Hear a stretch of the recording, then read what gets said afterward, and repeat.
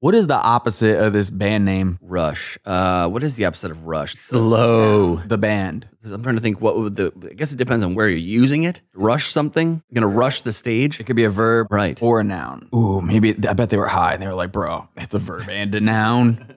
So that's got to be our band name. I do wish that we had an origin story for every band we ever covered, as far as like a name. Oh, that Morrissey origin story that we came up with was amazing. What's the origin story for Rush? Okay, definitely drugs involved. Atlas Shrugged and pot. For sure. Basically, there is this Ayn Rand fan who has some stoner friends who are too high to pay close attention to the lyrics that this guy's writing.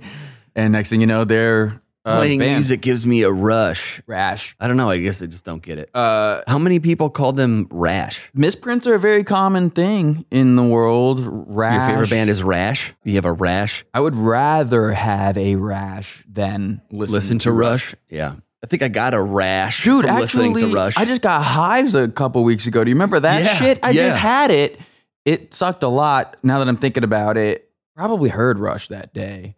See? See? That's probably what happened. I feel like you should blame a band. We should, from now on, anything bad that happens in our lives, we should just blame a random band for it. To be fair, it's possible that Rush never really had a chance with me because of the way I was introduced to the band. The introduction. Yeah. This is my origin story with Rush. I can tell that. Where did it all start for you, Tyler? Share with the crowd. Well, and sorry if I've told this story before in another episode. I don't know think so. how it may have come up, but it's a thing that might happen.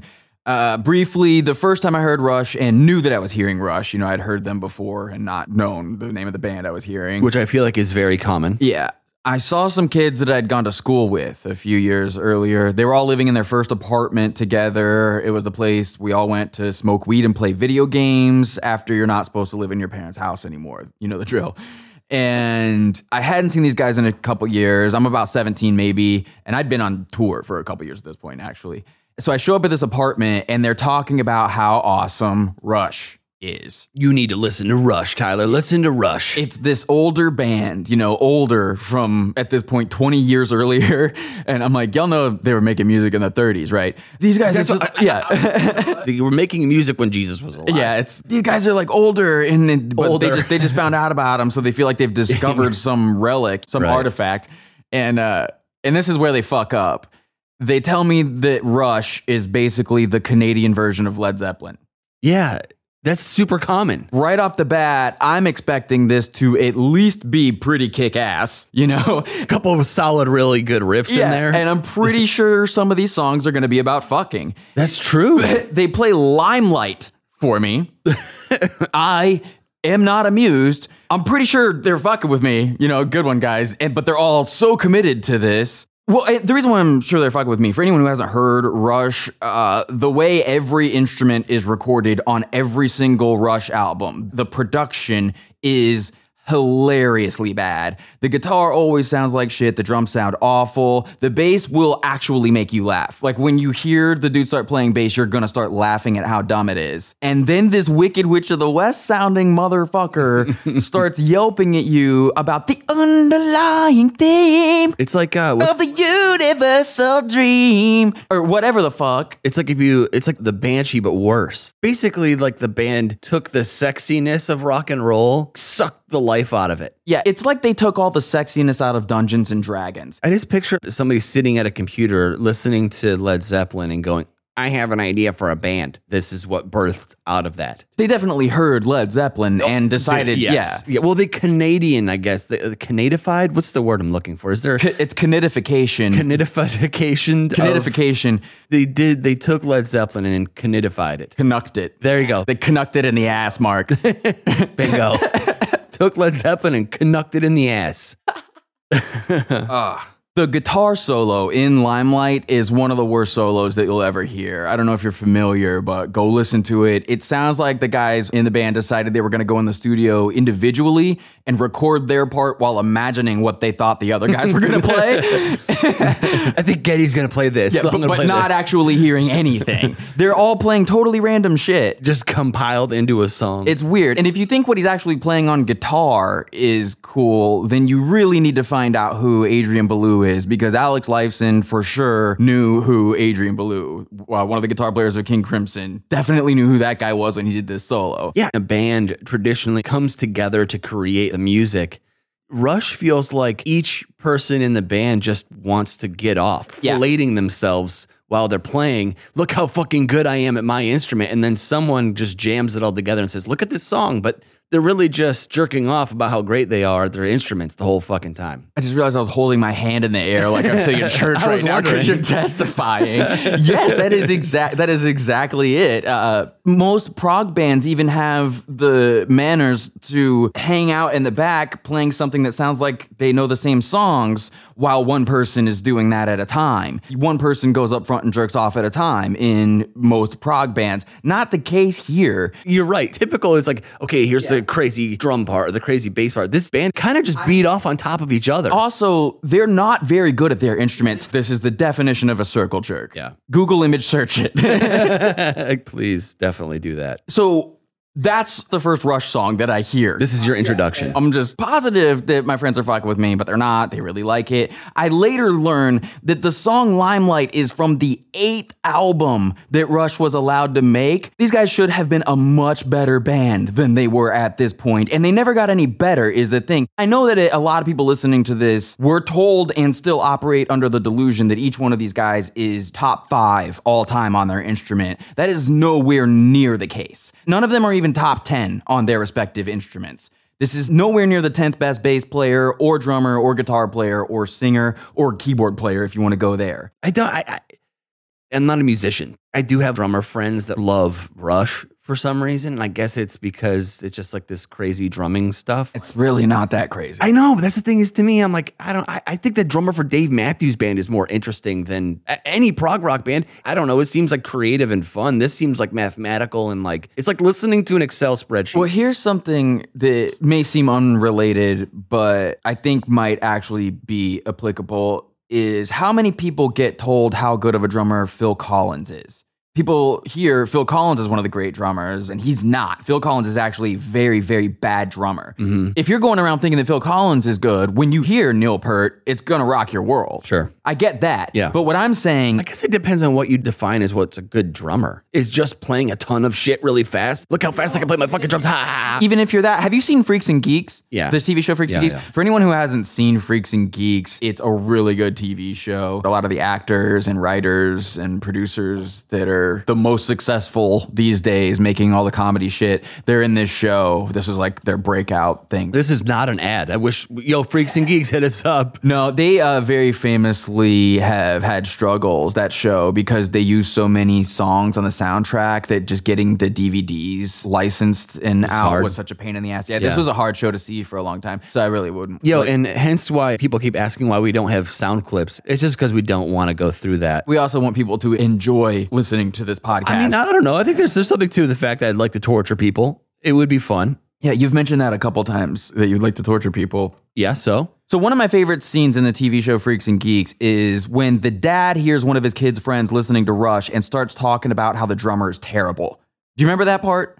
No, but I take your word for and it. The kid is, what's his name? Jason Segel, that actor? Yes. Yeah. It's him as a kid, an early role for him. The dad takes him into the other room and plays some Gene Krupa for him.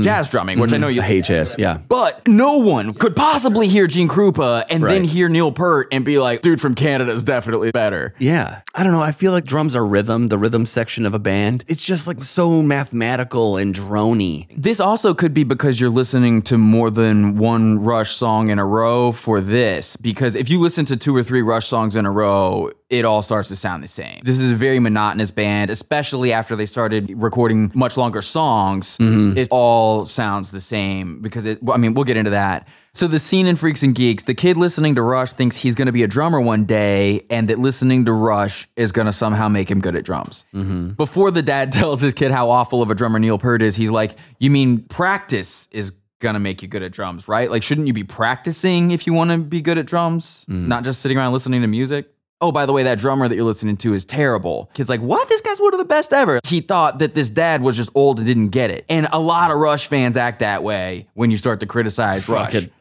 A lot?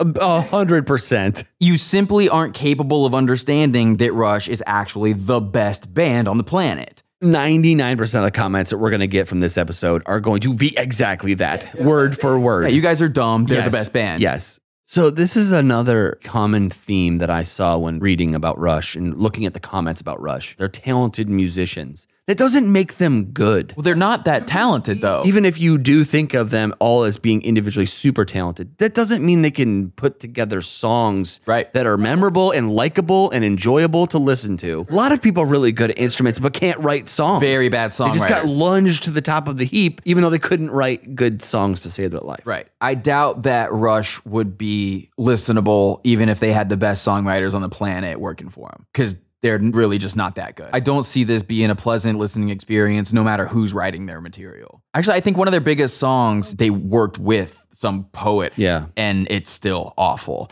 Being able to play an instrument is not the same as being able to write a song. That's definitely true. I think people like Rush because they can air drum. How many car accidents have there been because of Rush? Because people just destroy their steering wheels playing drums. There's air drums on their, you know what I mean? Like how many people doing this stupid drum solo part got in a car accident, smashed into somebody because they weren't driving, they were playing drums on their fucking steering wheel. That's what I'm realizing is really unfortunate about the stage of history that we're in right now. Everyone who's died doing that died, so they couldn't tell us what song they were listening to. We'll never know. Because I would like to know what bands have killed the most people. Sure. Rush has got to be up there. I bet Outkast, Hey Ya took a lot of motherfuckers out. Sure. Because we had smartphones by then and people were taking selfies of their dumbasses, shaking it like a Polaroid picture. Yeah, while driving. Yeah. I think that Rush may be one of the best examples of why it's a waste of time to even think about why you do or don't like something. People sit around and think about, I like this because this, and this, and I don't like this because this and that. Total foolishness. It's got to be a law of nature that people just like what they like, and sometimes there aren't any good reasons for it. Because there are no legitimate reasons to like Rush.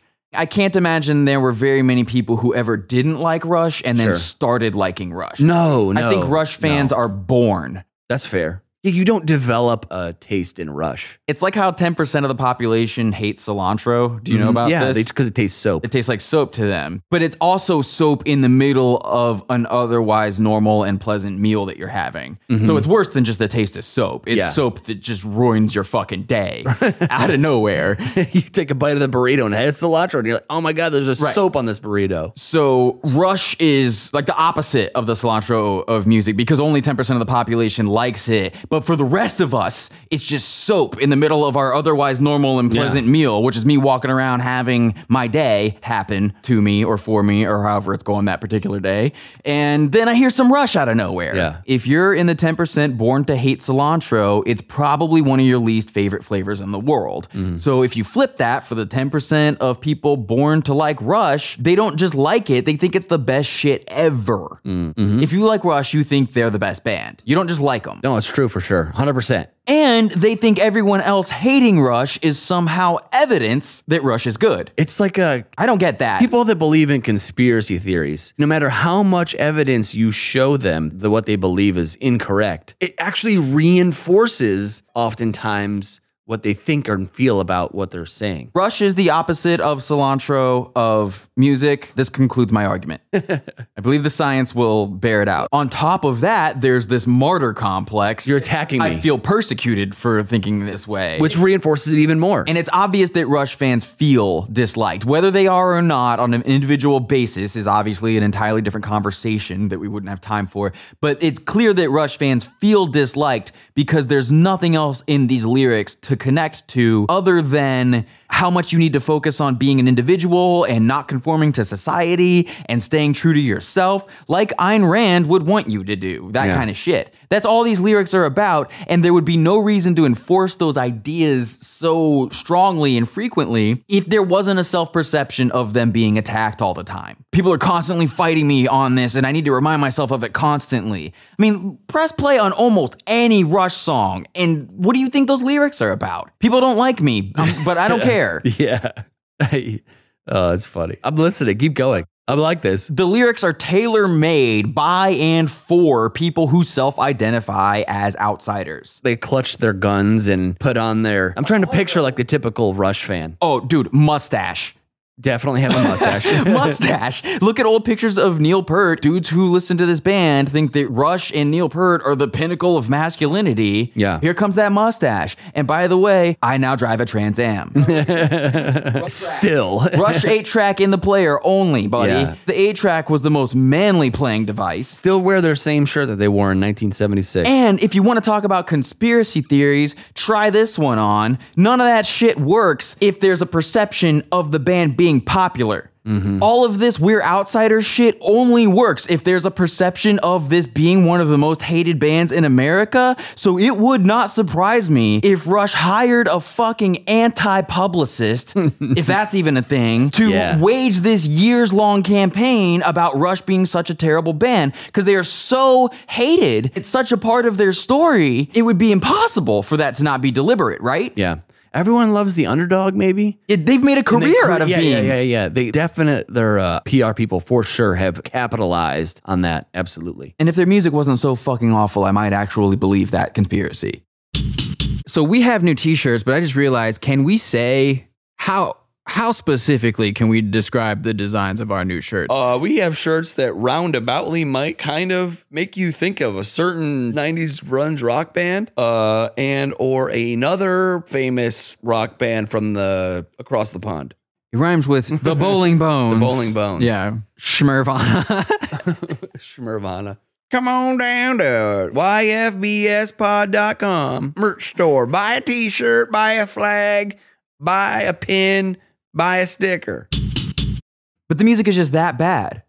Which record? I mean, there's 100 of them. Yeah, there are too many. There's 300 years of records here. This is one of the bands that we're not going to be able to talk about every album for sure. They made a record all the way up to 2012. I didn't even fucking know. I have some good news for you, though. As of January 2018, they've announced it's over. They aren't going to make us listen to this shit anymore. Thank God. It's fantastic, in my personal opinion. Whew.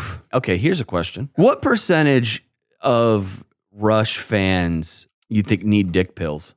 Ooh, this sounds like a real personal question. Do you know someone? I'm going to go out on a limb and say... By the way, we're saying dick pills to get a boner or dick pills? Yeah, okay. yeah. Boner pills. Not, I wish I had a bigger pecker pills. I'm going to say 100%. Aren't boner pills inherently, I wish I had a bigger pecker pills? I wish my pecker worked pills.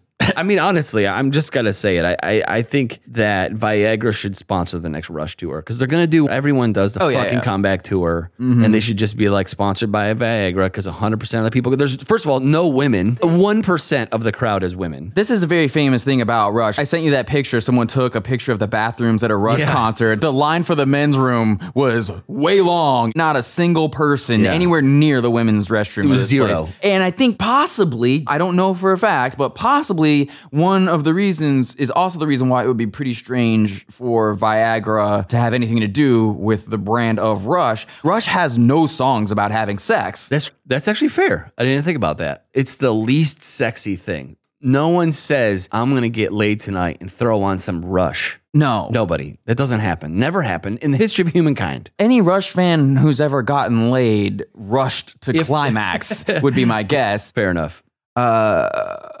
What were we talking about right before that? Oh, yeah. We're not going to be able to talk about every album for sure, but maybe if we ever run out of bad bands to do episodes on, we'll come back and hit the discographies of some of the worst ones. So basically, probably never. Yeah. I don't know. Infinite amount of bad music to talk about. But that would take us a year. We could do a podcast every week for a year and barely scrape the surface of what is Rush. I could spend the rest of my life talking about how bad 2112 is. Which is the fourth record released in 1976. Yeah, we would hit a very big speed bump on that one, my friend. And that's only 4 albums in. There's one problem with my cilantro argument, maybe. Turns out that Rush is one of the 100 best-selling bands in America, according to the RIAA. Really? Well, I mean, they put out records for 100 years. One caveat here. I don't know what percentage of the population was ever buying music. I don't know if 10% of the population is even into buying music ever or ever was. I know for a fact that it was only ever a fraction of the people spending money on sports, for instance. Mm-hmm. My cilantro theory may still be good here, But yeah, apparently Rush is in the top 100 for sales. That's crazy. But I mean, if it's just cumulative over 30, 40 years as a band, 40 years, and however many records and live recordings, just statistically, if you put out something for 40 years, you're going to sell a lot. I would want to see where they are on the list and have some examples for context, but that's also probably boring. Yeah. I think that Rush could be best described as approximately better than AC/DC at playing their instruments. Boring. Way more boring. And a much worse listening experience. Tighter, but I would argue that AC/DC is tighter. They sound like they're playing together all the time. Rock solid, in sync. AC/DC is obviously a trillion times better than Rush, which is maybe why AC/DC is in the top 10 best-selling bands of all time in America. I don't think there's any way Tool could have ever existed without Rush. No way. No, there's probably an extensive list of bands, including Tool for sure. Any fake prog, wannabe prog anything is going to be related to Rush. There are a lot of other kinds of bands who like Rush too. Like Jane's Addiction loves Rush. I don't get it. Primus loves Rush. That makes sense. Red Hot Chili Peppers like Rush. That doesn't make sense. Maybe it's a bass That's player weird. thing. Yeah, it's gotta Nine Inch Nails, Rage Against the Machine, Smashing Pumpkins. All these awful bands love Rush. They all have one thing in common. I actually could see some of that. Some of those I don't get at all. Red Hot Chili Peppers? What? It's got to be like we're in the bass player club. I get that. I don't know. That's weird. It could be Flea and Geddy Lee having a little. I just think that these fucking rock bands like to look at old rock bands and go, oh my God, I love that band when I was a kid. Well, there was like 10 rock bands in fucking 1920, so. Well, yeah. Of course you liked them because there was only a couple of them to like. This shit went down. It wasn't hard to be a big rock band in 1960, whatever, when they came out. In Canada. Come on. Dude. What was the heavy competition Nothing. in fucking Canada? None. All these guys' first concerts were in high school gymnasiums and churches and shit because there literally were not venues to play in. Yeah. There's zero competition. These guys had amplifiers. Those were the qualifications. They had amps. I grew up listening to Rush. Of course you did. There was like 5 bands. Unlike Jason Segel and Freaks and Geeks, you didn't have one of your friends' cool dad show you a real drummer. SoundCloud didn't exist to experience other music. I started talking about Ayn Rand, and I know people are losing their shit about it, so we got to talk about Ayn Rand now. Every libertarian is oh man, leaving us a message. I don't know how it would be possible to have ever looked at the lyrics to a Rush song and not know this, but yes, Rush's lyrics are heavily influenced by the philosophy of Ayn Rand. The hypocrisy of Ayn Rand. As we said, this Neil Peart, all right, I got to stop doing it. We know that Neil Peart is how you pronounce his real name. Yeah. Neil Peart. We said we were going to try to say Peart the whole time to make because all you lazy Americans never learned his real name because he's fucking Canadian. Well, I can't do it. I should have misspelled it. He's probably French, I assume. I should have misspelled it on all the outlines that we're looking at and everything, but I keep seeing it spelled correctly. Yeah, it's Neil Peart, which, by the way, dude, 2 E's, not EA, maybe. Like, you should probably change it if... Maybe that's why this guy's so pissed off. He's been having his name pronounced for 40 years. That just occurred to me. I can't believe that. Wrong. That's why he writes the songs he's written forever. I can't believe I've been thinking about Rush to come in here and record this, and it never occurred to me that all of this persecution complex stuff could come from the fact that no one says this guy's name right ever. He's just pissed off all the time. He is in a constant state of anger because no one pronounces his name correctly. That's kind of funny. Motherfuckers can't even say my name right. Yeah, sorry, Neil Peart. We were doing it on purpose. Neil Peart wrote a lot of Rush's lyrics, and this is also one of the major arguments that Rush fans make for this band. I don't know if you've seen this, but they'll commonly come at you with, oh yeah, well, did you know that the drummer writes most of the songs? As if that's unheard of or even special at all for someone who's not the singer to write the lyrics. Have these jackoffs never heard of Black Sabbath? A million bands that they love and listen to. Half the time the producer wrote the lyrics. Yo, have you ever listened to the second verse of Faithfully by Journey? I have it right here. Circus life under the big top world. We all need the clowns to make us smile. Through space and time, always another show. Wondering where I am, lost without you. And being apart ain't easy on this love affair. 2 strangers learn to fall in love again. I get the joy of rediscovering you. Oh girl, you stand by me. I'm forever yours. Faithfully. Written by the fucking keyboard player. Yeah, bingo. He got a divorce after the song came out, but that's beside the point. Maybe he was talking about his girlfriend. So when we're talking about how awful Rush lyrics are, we're almost always talking about Neil Peart. Earlier when I was making fun of Geddy Lee singing the words to Limelight, he was probably singing lyrics that Neil wrote. Cast in this unlikely role, ill-equipped to act, with insufficient tact. One must put up barriers to keep oneself intact.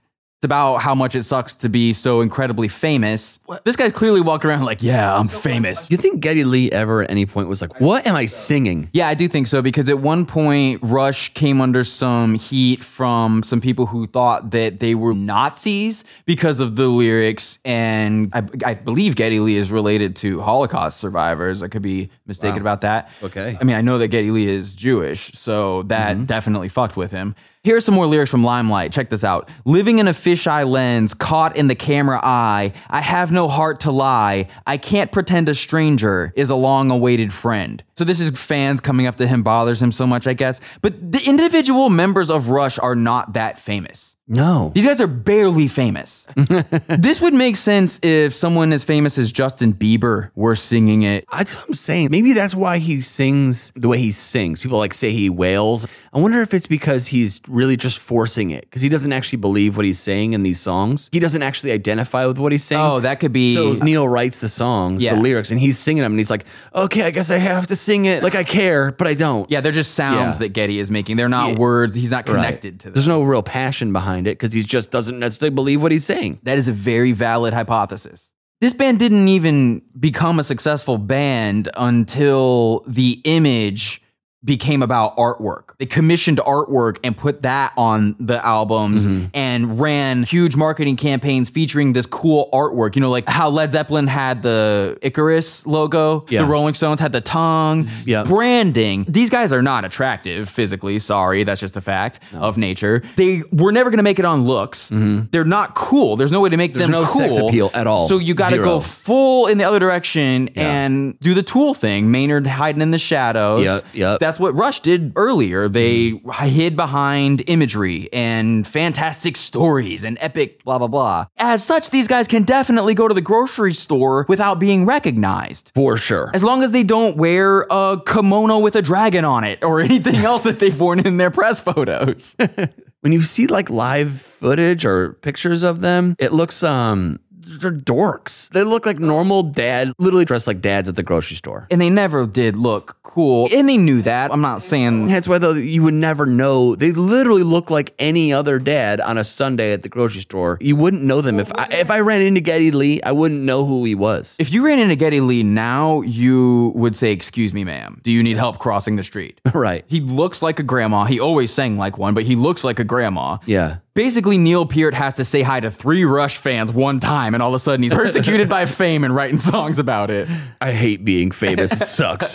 We have 25 fans. Can you fucking believe this shit? He walks into Comic-Con. Next thing you know, persecuted by fame.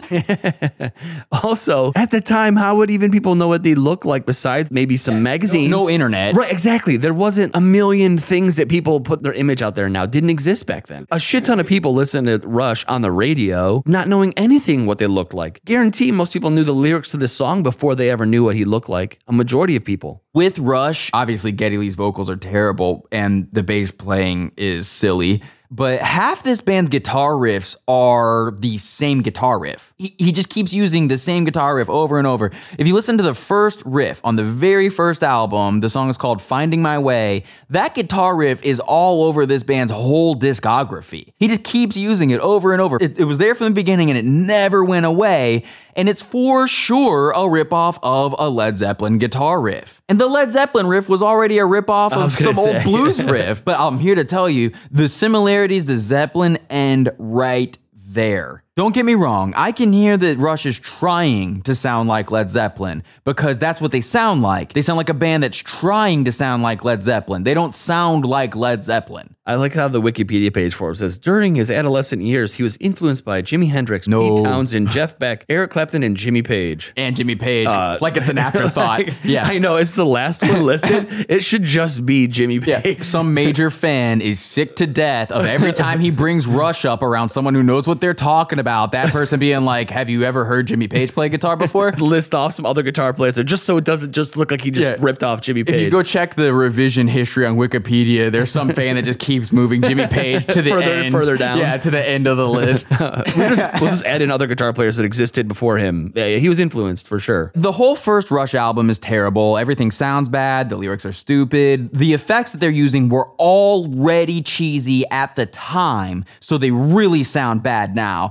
The whole thing's just trash. But some DJ in Cleveland starts playing the song Working Man on the radio. Mm-hmm. And people who were too stupid to remember they'd heard Black Sabbath before lost their minds. This is fucking amazing. What? What is this? He's singing the guitar riff. Blowing my mind. There's like 6 rock bands that exist at the time. Yeah, you want to hear a list of bands you should listen to instead of Rush? Try T-Rex on for size. Listen to Blue Cheer, Thin Lizzy, listen to Molly Hatchet. Don't be afraid of some Southern rock now. Yeah. Journey is better than Rush. You're going to get flamed for that one. Styx is better than Rush. Holy shit. Yes, listen to Styx instead of Rush. Oh for my sure. God. 100% Woo! yes. What about Yes? Yes. Yeah, there you go. All right. Yes.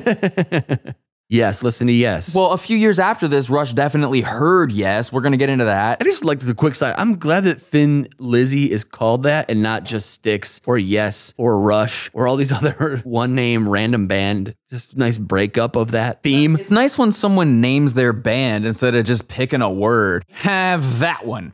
That's what it feels like. We're going to name our band Styx, but we're going to spell it with a Y. Ha ha! Got you, bitches. Has anyone named their band Bitches yet? Well, if not, you should use it. That would be a fucking awesome band name. Somebody should take all the things that we've recommended in every episode and actually do them. We've given away so many good ideas. So many good ideas. Okay, like I said earlier, we can't talk about every album, but the first song on the second album starts with the same guitar riff.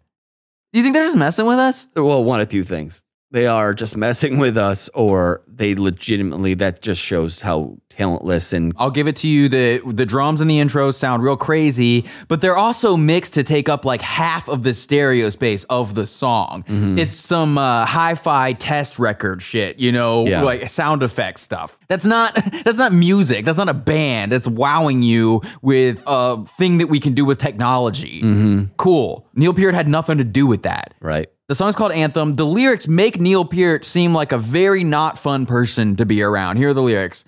Live for yourself. There's no one else more worth living for. Begging hands and bleeding hearts will only cry out for more. He's just a prick. That's that Ayn Rand shit, man. Though I know they've always told you selfishness is wrong, yet it was for me, not you, I came to write this song.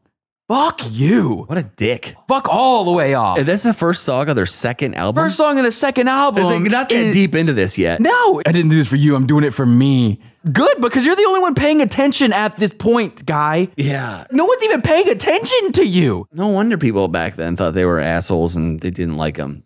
Fly By Night is such a horrible song. Listening to the whole song is not fun. Geddy Lee sounds like a very small dog yapping the entire time. Like every other song. The lyrics are, it's time I was king now, not just one more pawn. So again, Neil Peart clearly has some sort of superiority complex against all other humans from the jump. And I'm convinced that he edits his own Wikipedia.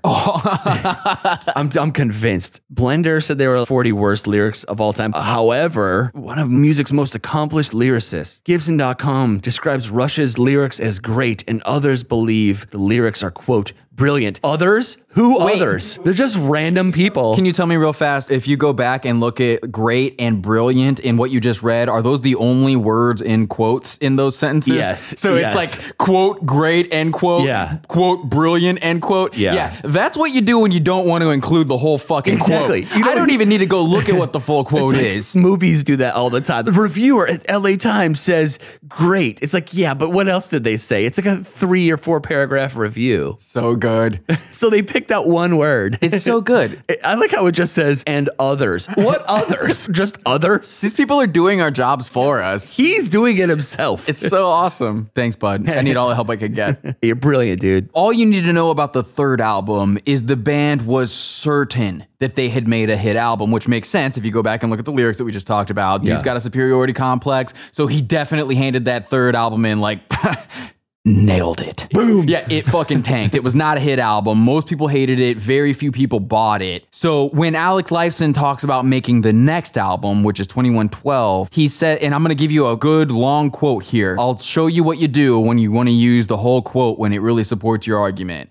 Alex says the band had conversations about whether or not they were, quote, going to try to make another mini Led Zeppelin record, end quote. That's a fucking quote. Or try to, okay, well, here's the thing. I almost said try to go in a new direction because that's what they and everyone else always say that the band did, is they went in this new direction. You were talking about all the different eras that it shows on their Wikipedia page. It's annoying. Like they started doing this and then they started doing this and it was substantially different than it was before. That is a false narrative. Real quick, before we move on, because you mentioned it, we just have to run through them real quick. It'd only take a second. There's only 100 of them. By the way, I know someone's going to complain. We're just reading the Wikipedia article or whatever. Yeah. Motherfucker, you go read the Wikipedia article first. Now, pause this. Go read the whole fucking thing and then come back and tell us what we're taking from Wikipedia, what we aren't. If anything, I just use it for like the simple outline. Yeah. The blues and hard rock years, followed by the progressive era, followed by the synthesizer-oriented era. They added keyboards, and now we've got to talk about that like it's a whole new world. And then in 1989, they returned to guitar-oriented sound. Ooh. And they went on hiatus. And then the comeback tour. God, and it keeps going. Time Machine Tour, Clockwork Angels, because they just keep putting out more music. The R40 Tour, which means 40 fucking years of Rush. Look, also, this right here is definitive proof for a band's fan base being entirely out of control, is if there are Wikipedia pages for each tour. Bob Dylan, there will be a Wikipedia page for every tour that he did. This is what he did on this tour. This is what he did on that tour.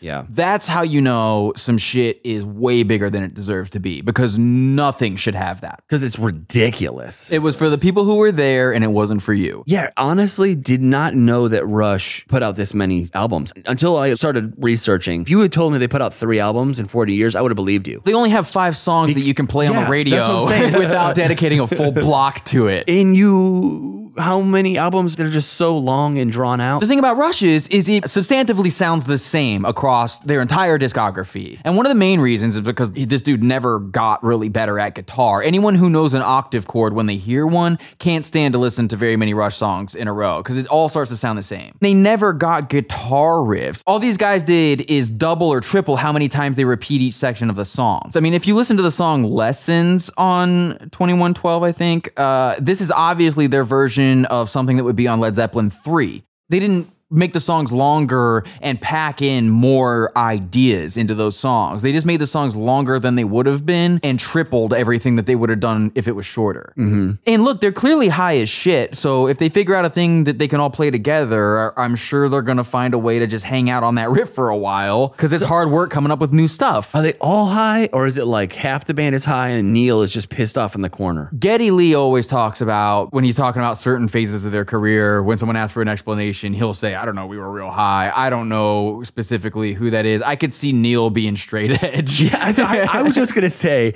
I feel like Neil is probably like dead sober, pissed off all the time. I don't know. I feel like that's the guy who's like, I don't do drugs, and sits in the corner all pissed off. I don't need that. I get high on testosterone. So basically, Rush kept trying to sound like Led Zeppelin. They just started trying to sound more and more like John Paul Jones Led Zeppelin instead of Jimmy Page Led Zeppelin. I gave myself one thing when I moved into this part of their career.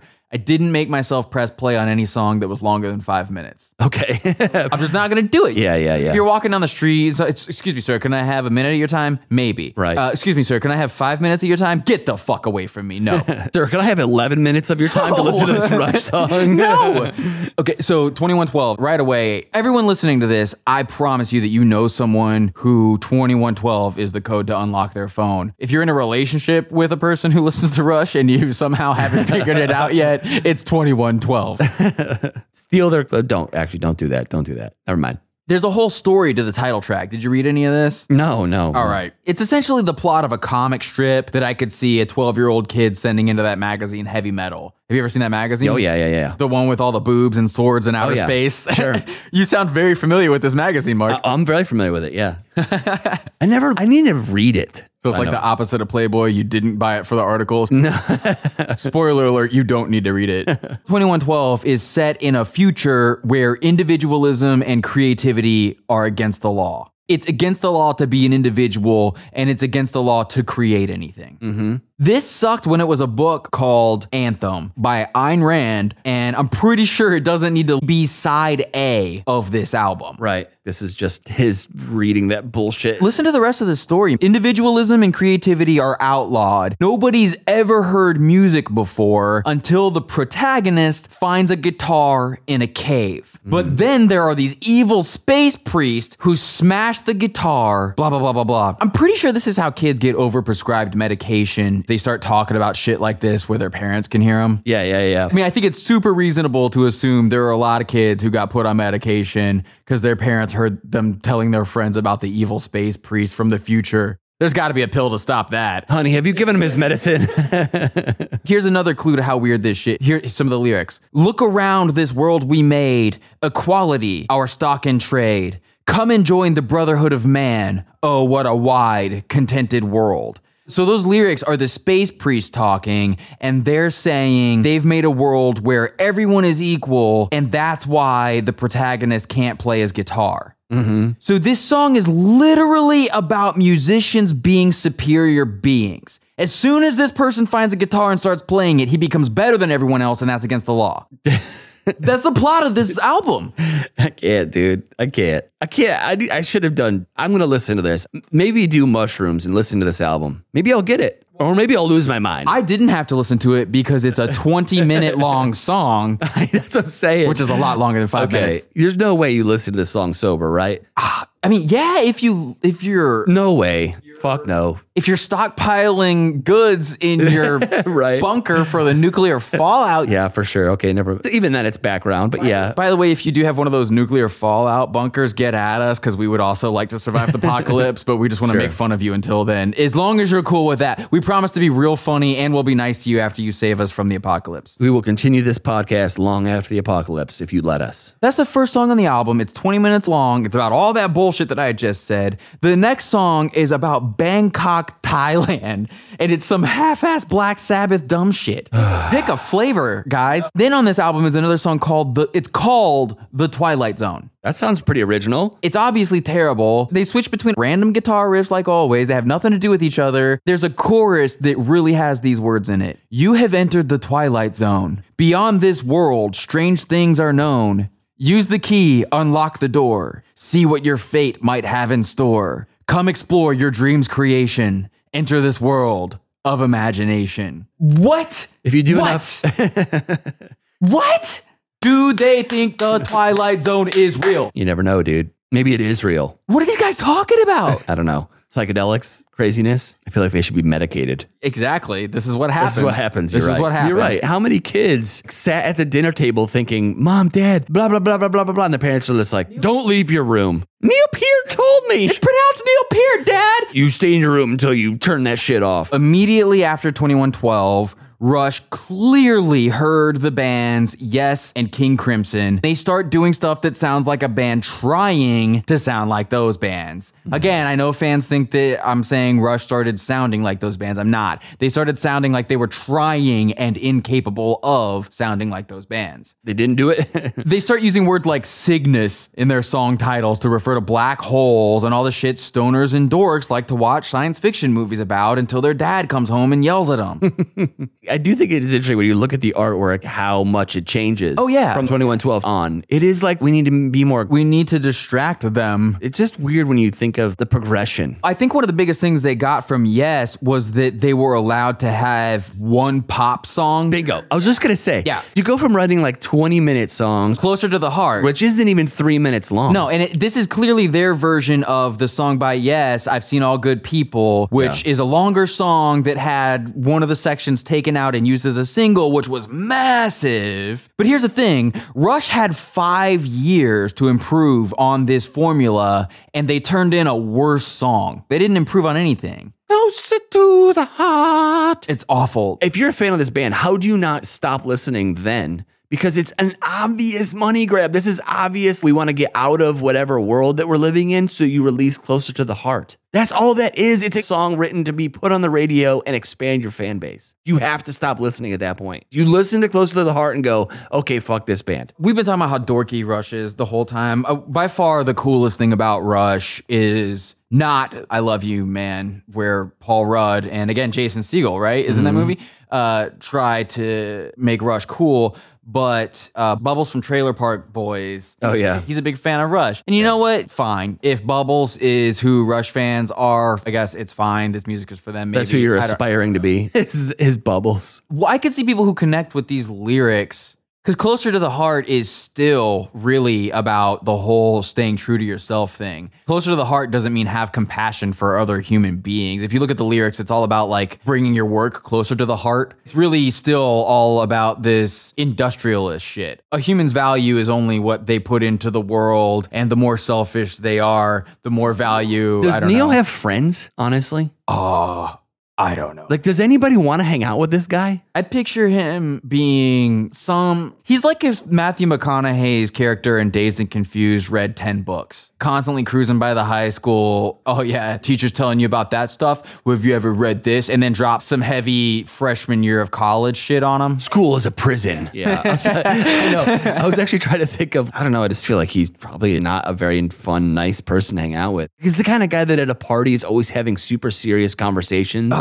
You can't enjoy anything because everything is just so serious. You're drinking a beer and he's like, did you know that the aluminum industry harvests aluminum from the ground and blah, blah, blah. You know, your mind is a slave to, you're like, dude, shut the fuck up. I'm just wanting to drink a beer. Is that a BPA free cup? Did you know that BPA? It lowers your sperm count. It just seems like what he's like. Oh, you have a job? Did you know that your job enforces you're a slave to your company? Fact.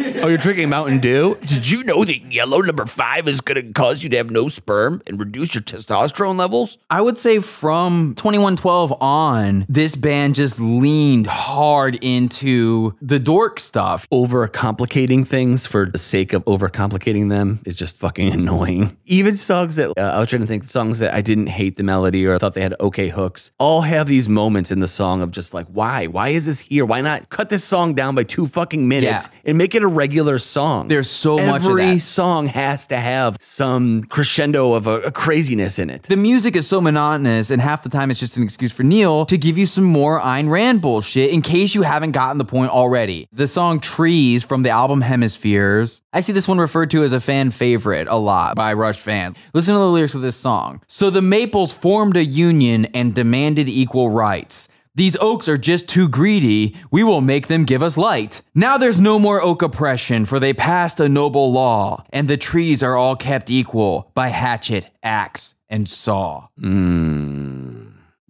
Nursery rhymes about how anyone who tries to help anyone is an asshole. Anyone who tries to help anyone is a parasite or some shit. Tell you, dude, this guy is not a fucking nice person to be around. Well, he clearly thinks that some people are better than others, and I would really like to get a clue as to what the parameters are, because he never really seems to offer that information. It never goes deeper than that. He's like, some people are better than others. Yeah. Obviously, if you're listening to this, you're one of the people who are better than others, but he doesn't really explain why. Neil, why don't you expand on that for us? Sometime around the Permanent Waves album, Rush starts adding reggae to the seemingly random sections of music that they like to call songs. Spirit of the Radio, this is one of the biggest hits that they had. When that song changes from one part to another, it sounds like someone changing the radio dial, which you could argue is part of a gimmick for that song, but most Rush songs sound that way. Most Rush songs, when they change from one section to the other, if you hired a DJ for a party and they mixed from one random song into another random song this jarringly, you would go up and be like, bro, are you all right? Did you like do a line right before this set? Because this is terrible and not what I paid you to do. You okay? You'd be pissed. Hell yeah. Here's some lyrics from Free Will. But seriously, if you ever listened to 2 Rush songs and didn't know that this philosophy was in this music, you should probably reevaluate your entire music collection, because you might have some real fucked up shit that you don't even know about in there. You're not paying close enough attention. It's possible that you own Pinkerton by Weezer. Lyrics from Free Will. You can choose a ready guide in some celestial voice. If you choose not to decide, you still have made a choice.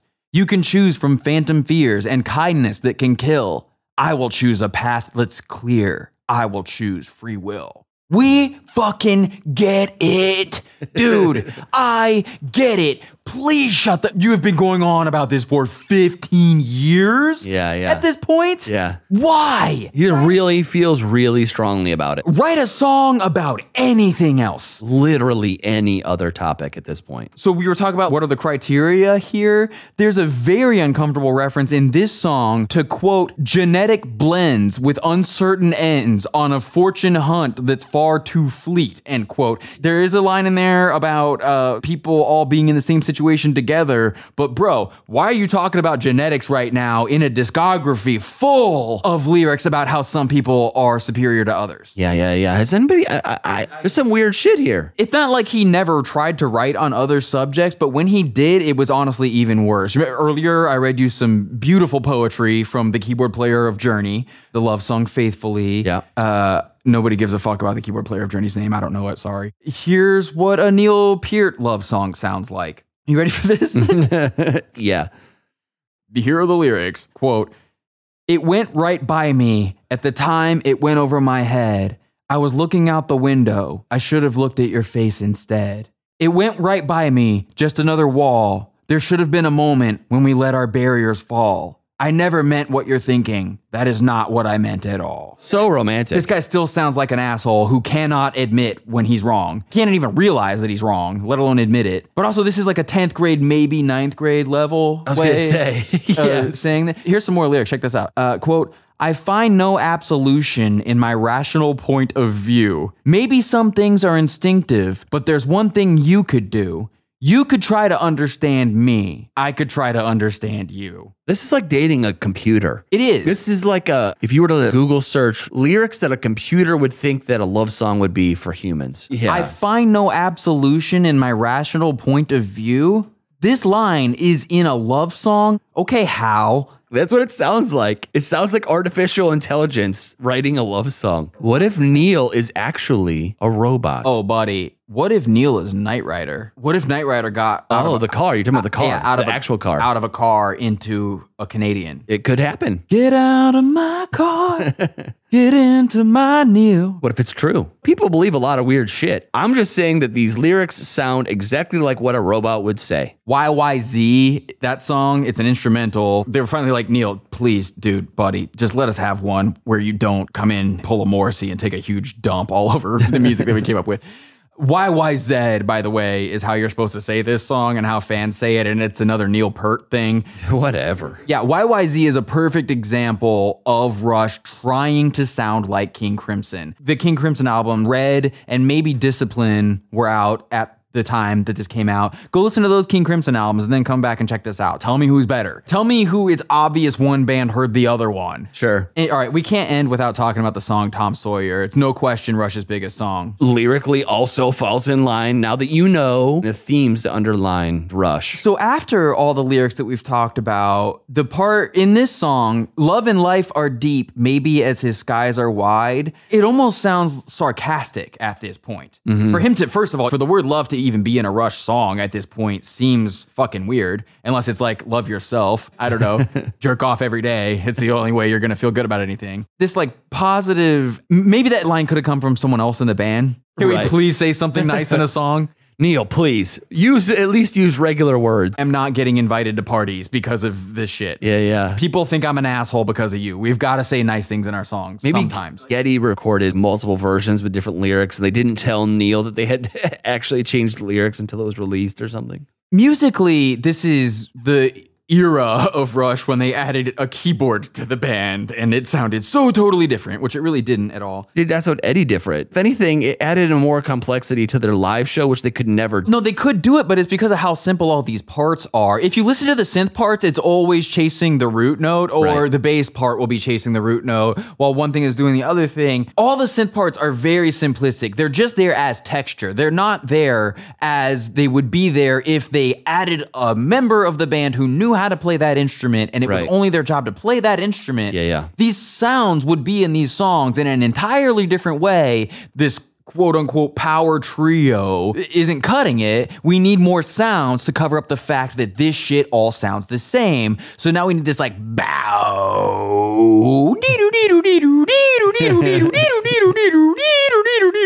What? Yeah. Guys, that song sounds like it was written by a robot too. The whole thing. they might as well have added a theremin to the lineup. Yeah. It just sounds so dry and cold. The song is very cold. Dun, dun, dun, dun, Yeah, that's what I'm saying. dun. It's so simple. Go listen to the song Rock and Roll by Led Zeppelin and imagine that riff played at various speeds, backwards and forwards. You know, put that riff in a blender and every guitar riff from Alex Lifeson is that. Add Adrian Belew solos. We're fucking done here. We don't need to get into the time signatures. No one fucking cares how difficult it is to play this shit. All that is a bigger barrier for you to put up and say, only some people get this, only some people like it, that's why it's good. Writing songs that aren't in quarter time is for assholes who have to make up their own games to feel like they're winning them. It's too complicated for you. You don't get it. It's not too complicated. I don't think it's complicated at all. I like King Crimson. Sure. I like the band. Yes, Close to the Edge by Yes is a fucking great song. Sure. Especially if you get hired to DJ somewhere and turns out you got to take a dump. Throw that shit on. You're good for like 15 minutes at least. And nobody's going to be bummed. No, because it's badass. You throw on a 20-minute Rush song and everyone's annoyed. Everyone will rush out of the bar. Oh yeah, and Tom Sawyer was not a warrior, as is rhymed in the song. He was kind of a little son of a bitch troublemaker, if we're gonna go there. But don't forget, catch the mist, catch the myth, catch the mystery, catch the drift. If your favorite band is Rush, Your favorite band sucks.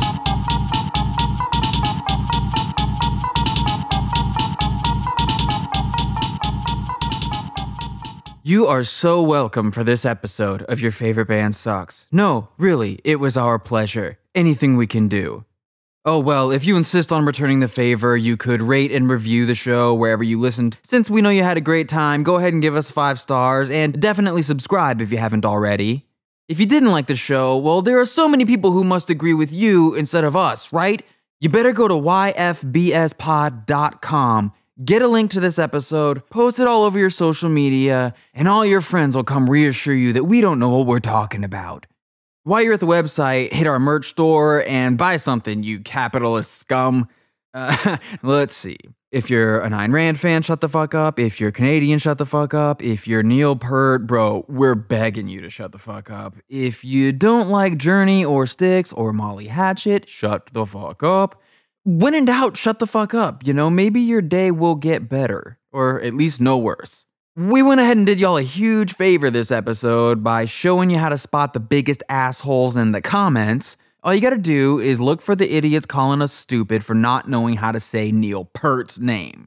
Hey, maybe we are stupid. I'll admit, that's a pretty juvenile joke. But if we're stupid, then what does it say about these assholes? You couldn't make it 20 minutes without A, deciding they've made up their minds enough to B, comment on it, after hearing less than half of it.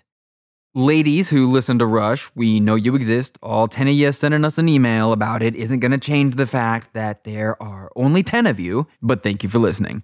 One correction for this episode, which isn't even really a correction, because if you listen back with the knowledge that we both feel this way, it's pretty obvious that we never realized it might need to be explicitly stated.